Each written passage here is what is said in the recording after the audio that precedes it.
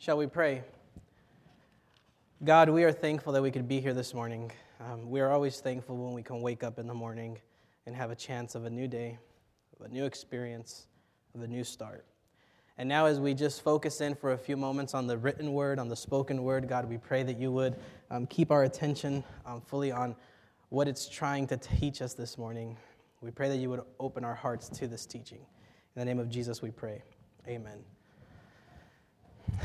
I know for some of you, the Advent candles are something foreign. And I know that for some of you, Advent and the fact that we are... Oh, I didn't realize the kids were still picking up the offering. Sorry. Oh, sorry. I'm not trying to hurry them up. I know that for some of you, it is a foreign concept that as Seventh-day Adventists, we are celebrating and observing the season of Advent because traditionally it has been understood as something that is Catholic. And as good Adventists, we generally tend to shy away or stay clear of something that might have a Catholic connotation. But this morning, I assure you, there is... we are not being Catholic. They're just candles. And but candles represent something. The Scripture is filled with symbols. Isn't that true? The Scriptures is filled with symbols. As Seventh-day Adventists, we do what is called what? The foot washing on Communion Sabbath. Because why? Because it's a symbol of something bigger. We eat bread and we drink juice because it's what? It's a symbol of something else. When we light these candles, please understand. And I want to be very sensitive to some of you because I know that you might have a hard time with it, but please understand, the colors, the purple signifies penitence. It's our attention to the sorrow that we have for being sinners. So the purple is a darker color. As we get closer to the fifth Sabbath of Advent, which is Christmas Day this year, the candles get lighter, so they go from purple to pink. The idea is that the closer we get to the arrival of Christ, the more joy we will have in our hearts. Isn't that true? Have you ever been waiting for somebody? Have you ever been waiting for somebody perhaps at a coffee shop and you're waiting for somebody for a meeting? Maybe you're waiting for your love and you're waiting. And the more you wait, you don't care that you're waiting because you have this eager expectation that when they get there, you will be glad to see them. The candles signify that we are in eager expectation of the coming Christ. The candles are just a visual representation for us to remember because we are visual people, right? Which is why I have this every single Sabbath, because I know that this will help you to stay focused and to pay attention to what the Scriptures are teaching us. This is just a reminder that Jesus is coming, that the King will return, and we will rejoice. A common theme in the Scriptures is this theme of rejoicing. When times are good, what do? We rejoice. When times are bad, we are called to rejoice. When times are just ordinary and blah, we are called to rejoice because as long as you have breath, there is cause for rejoicing. We are thick in the holiday season. Thanksgiving has come and gone. Some of us have been eating leftovers for days, even the last week. But now we look forward to what? Christmas. It's okay. You can look forward to Christmas. I hope I haven't made you feel like you can't. But now we look forward to Christmas. Now, is it just about Christmas Day, Christmas morning that we're looking forward to? Or is it the experience of leading up to Christmas? It's the experience, right? This week we set up our Christmas tree. I decided, as the man of the house, that I would go and buy a Christmas tree this week. To which Kim said, it's probably going to die. And she says, as long as you keep putting water in the tree, it will what? It should be okay. I've kept forgetting, but it's still alive.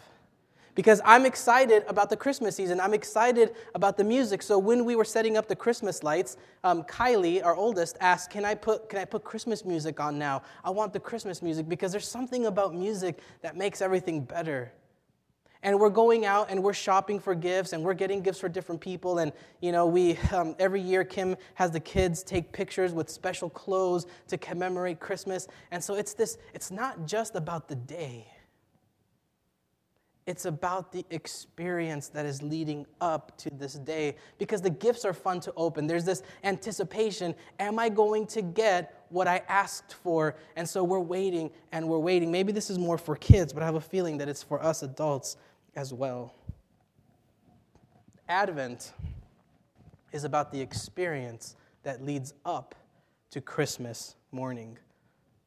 Now, last week, I preached a sermon, and I would encourage all of you to forget it. Because the more I thought about it, the more I realized I made very little sense in what I was saying. It was one of those sermons, and I can be honest with you because you're my friends. It was one of those sermons, and I've spoken to a couple of you, where you just decide, I'll just stop right here and just let it be over.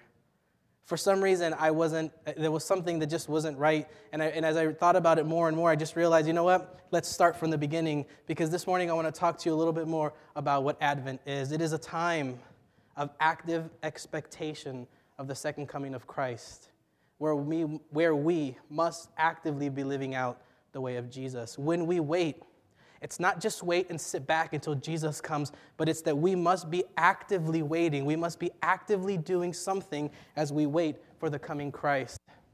And here's an excerpt. It is the hope of ancient Israel as they were freed from Egypt. It is the hope, however faint at times, that God, however distant he sometimes seems, which brings the world anticipation of a king who will rule with truth and justice and righteousness over his people and his creation.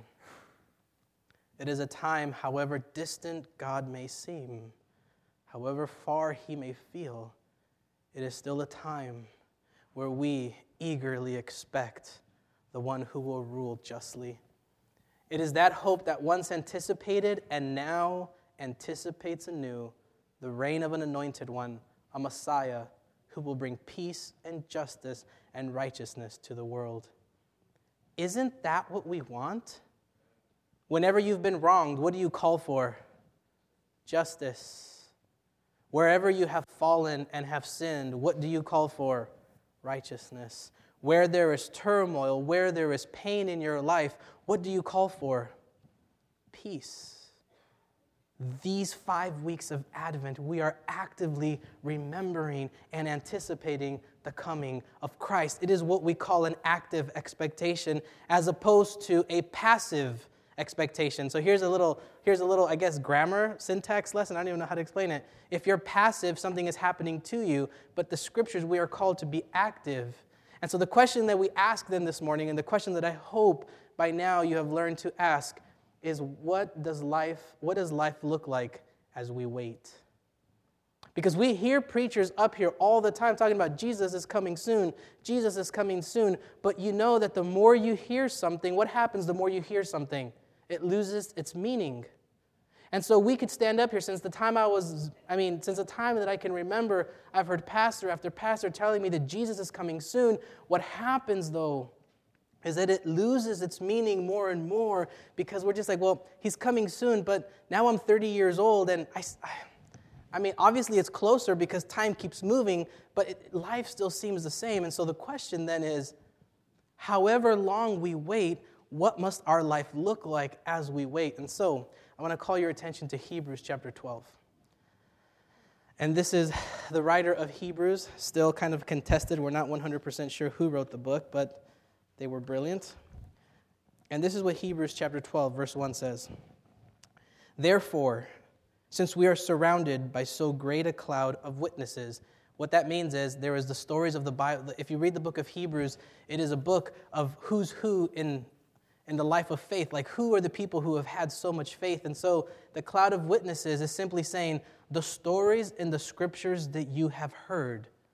That is the cloud of witnesses. It says, so, since we are surrounded by so great a cloud of witnesses, let us also lay aside every weight and sin which clings so closely, and let us run with endurance the race that is set before us, looking to Jesus, the founder and perfecter of our faith, who for the joy that was set before him endured the cross. What was the joy that was set before Christ?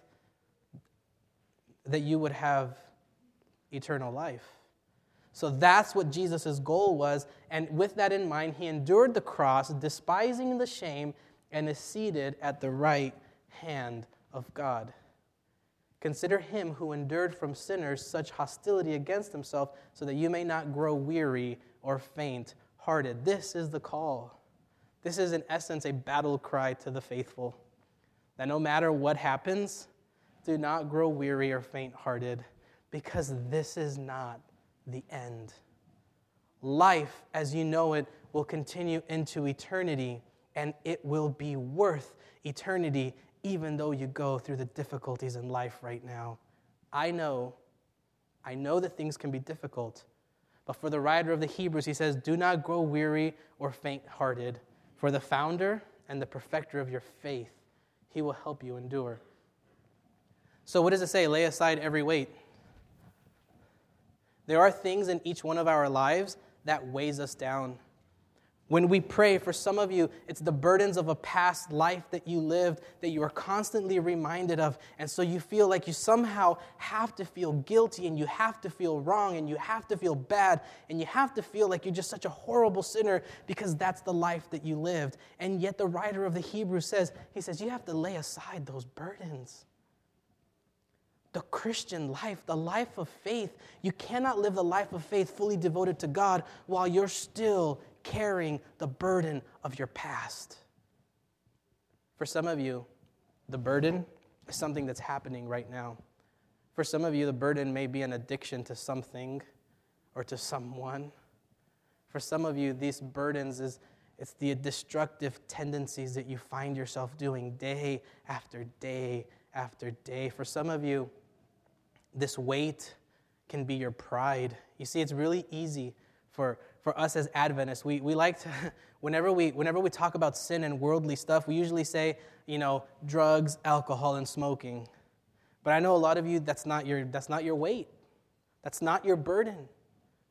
And so what we have to do and what we have to pressure ourselves to do is to think about it. What is it in your life that is weighing you down, that is killing your spirit? What is it in your life that makes you not want to get out of bed in the morning? What is it in your life that makes you feel bad? Those things, God is telling you, leave those behind. You get one life to live. For those of you who are more advanced in age, please come alongside a young person and remind us you have one life to live. Make it count. Eternity, we have no idea what's going to happen in eternity, right? We don't. We make up stuff all the time. Well, I'm going to eat this kind of fruit, and you don't know. You could hope. But you have this life. God doesn't care about what you're going to do when you get to eternity. What God cares about is, what are you doing today? Are you letting stuff get in the way of joy? And so, he says, lay aside every weight. Lay aside every weight and the sin that clings so closely. This is a call to leave your sin behind. You know what it is in your life.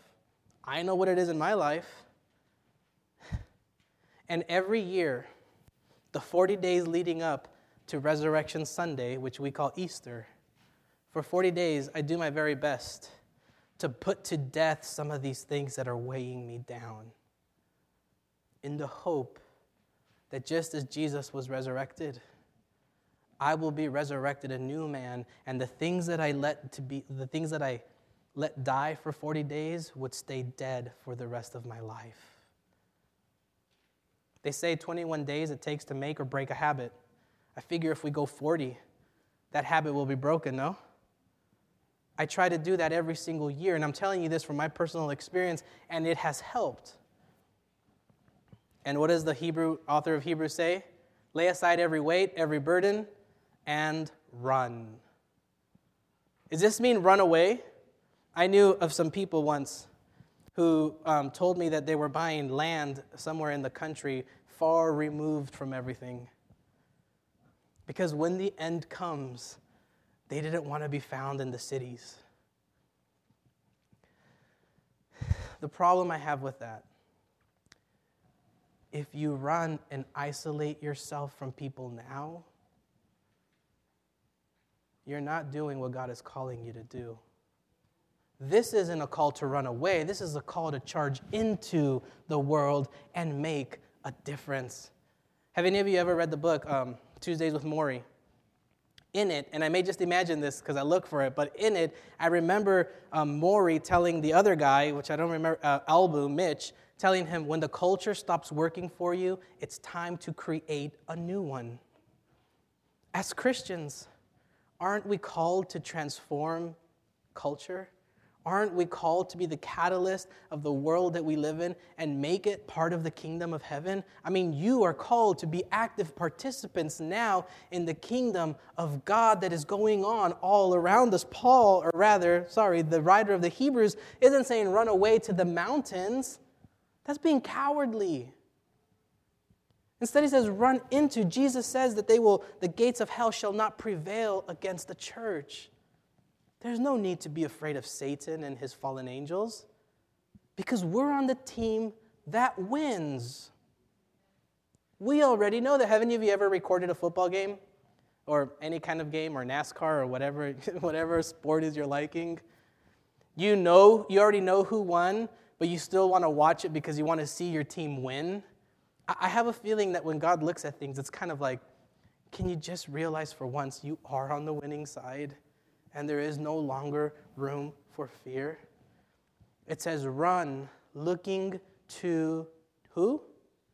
Is it looking to your wife? Looking to your husband? Looking to your job that gives you 6 figures? Is it look to the house that you have or the car that you drive? What is it saying? Look to who? Because they understood that if you could keep your eyes focused on Jesus and if you allowed your love for Christ to compel you to live in this world in such a way that you would be like lights that shine, nothing else would matter. See, this is one of the difficult questions that you have to use to analyze yourself. What are you looking at? Is your heart and mind and soul focused on Jesus? Or have you allowed it to focus on all the other bad stuff that's going on in your life? Because if you focus on the negative, what happens? You get really negative, you get really down, and you feel defeated. But when you run the race that God has placed us in, if you keep your eyes on Jesus, if you keep entrusting yourself to Jesus, you will finish the race. Do you not know that in a race, all the runners run? Thanks, Paul. But only one receives the prize. So run that you may obtain it. How many of you have ever entered some kind of competition hoping to come in second place? Any of you? One of you. Kind of defeats my point. When you enter a race or even, say, play Jeopardy, we want to win. It's in our nature to want to win. And Paul says you don't enter a race looking to come in second place. You enter a race hoping to finish in first place. And when it comes to our life of faith, he says every athlete exercises self-control in all things. They do it to receive a perishable wreath. He's talking about the Olympics back in the day. These athletes, these runners, they want to win the wreath because if they win the wreath, then they're the champions. But we race for an imperishable prize. It's not saying that we gain entrance into eternity. It means that the life we live here actually matters, and it will extend into forever. I tell you this, brothers, flesh and blood cannot inherit the kingdom of God, nor does the perishable inherit the imperishable. Behold, I tell you a mystery. We shall not all sleep, but we shall all be changed. In a moment, in the twinkling of an eye, at the last trumpet, for the trumpet will sound, the dead will be raised imperishable, and we shall be changed. For this perishable body must put on the imperishable, and the mortal body must put on immortality. When the perishable puts on imperishable, and the mortal puts on immortality, then shall come to pass the saying that is written, death is swallowed up in victory. O death, where is your victory? Death, where is your sting? See, for those who have perished, and for those of us who will perish before the return of the King, there is an old teaching that the day that people were waiting for wasn't... See, we sometimes as Adventists miss the point where we talk about the end of the world, and we talk about the end is coming, and the end is near, and the end is coming. But for the people who the message came to at first, they would say, there is a day where the resurrection will happen. The great resurrection. That's a message of hope. That's a message of one day the impossible will happen and then we will reign with God. But when we focus on the message of the end is coming, are you going to heaven or are you going to hell? That's not very hopeful and promising. It kind of scares people.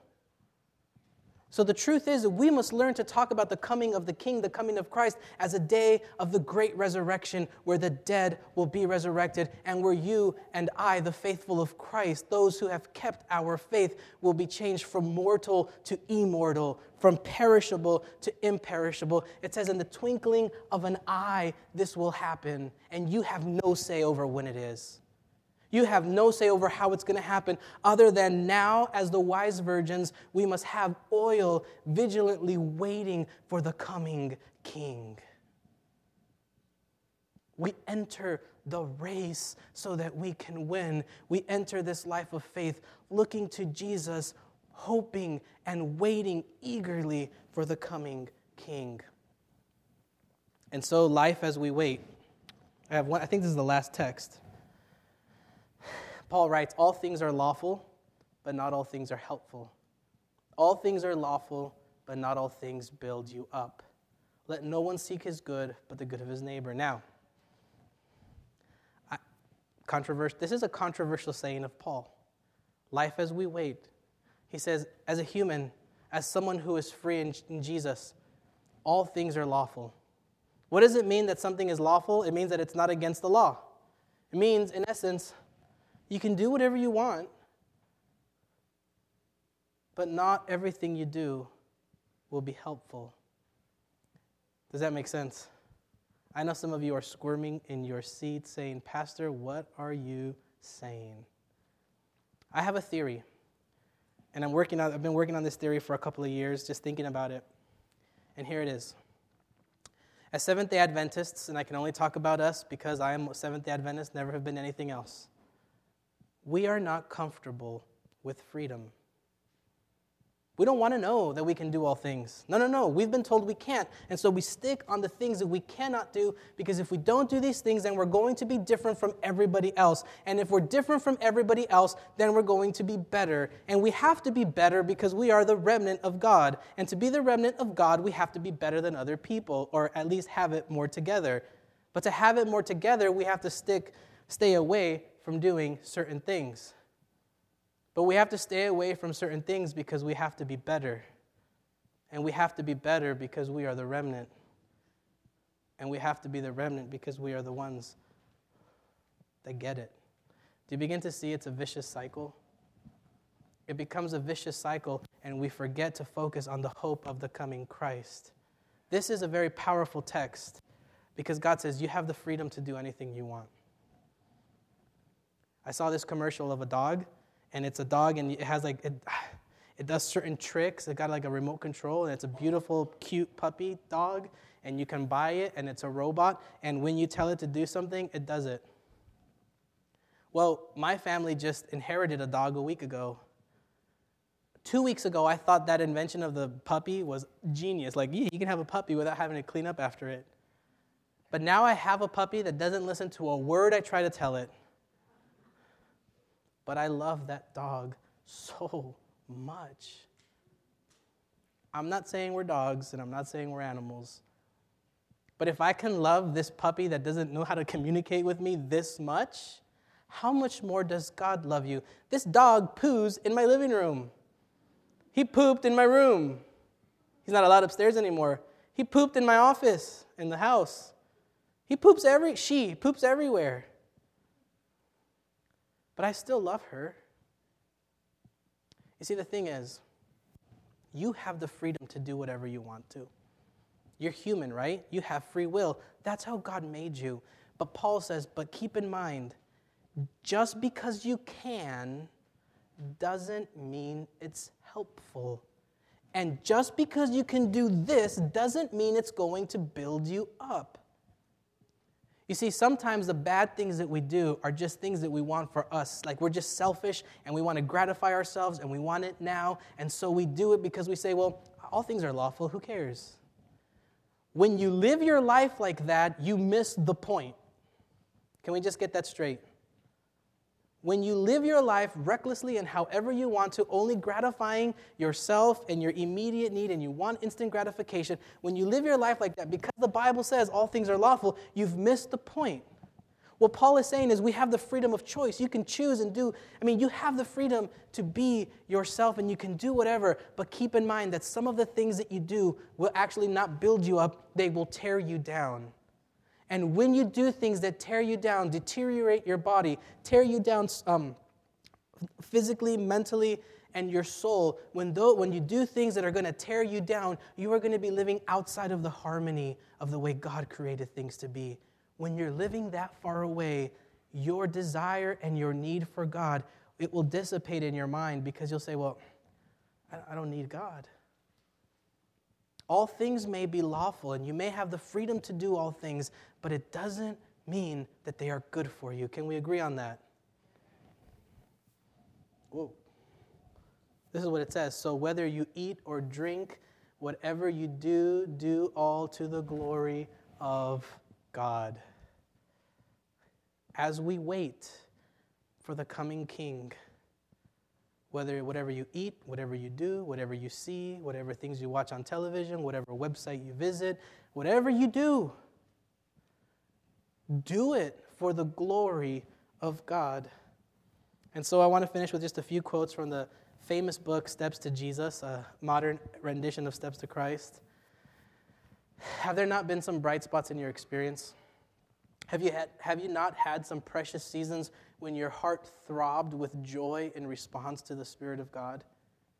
When you look back into the chapters of your life experience, do you not find some pleasant pages? She's obviously talking about people that focus only on the negative. Are not God's promises like the fragrant flowers growing beside your path on every hand? Will you not let their beauty and sweetness fill your heart with joy?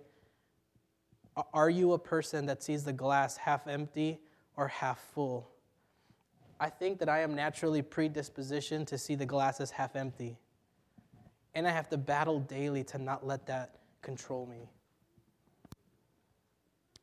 The briars and the thorns will only wound and grieve you. And if you gather only these things, these negative experiences, these bad things, and present them to others, are you not, besides slighting the goodness of God yourself, preventing those around you from walking in the path of light? This is speaking to me, and I hate it. I could have chosen to not use this in the sermon. But for you to be a human being who examines yourself, you must always ask the questions that are going to be painful to you and force you to analyze yourself. I think it's the last one. It is not wise to gather together all the unpleasant recollections of the past life, its iniquities and disappointments. Remember the heavy weight that is weighing you down? To talk over them and mourn them until we are overwhelmed with discouragement. A discouraged soul is filled with darkness, shutting out the light of God from his own soul and casting a shadow upon the pathway of others. Life as we wait. Are you going to focus on the negative? Are you going to focus on the pain, which I know is very real in your lives? Okay, for some of you, I know. But if you only focus on that, you will cast a shadow of defeat on others. Or will, in eager expectation, will you cling to the hope and the promise of the coming Christ that when Jesus comes, he will make all things right and he will make all things new, and you will be changed in the twinkling of an eye, or you will be resurrected. The impossible will happen, and we will reign the way we always were intended to reign. Will you pray with me? Oh God, we are bombarded by so many things in our lives, the negative, the dark, but this morning we pray that you would remind us as we look at the candles that hope is coming, that hope is here and that you are coming, and that this is not the final story. Give us strength, give us encouragement. May we live to be the people you created us to be. In the name of Jesus, we pray. Amen.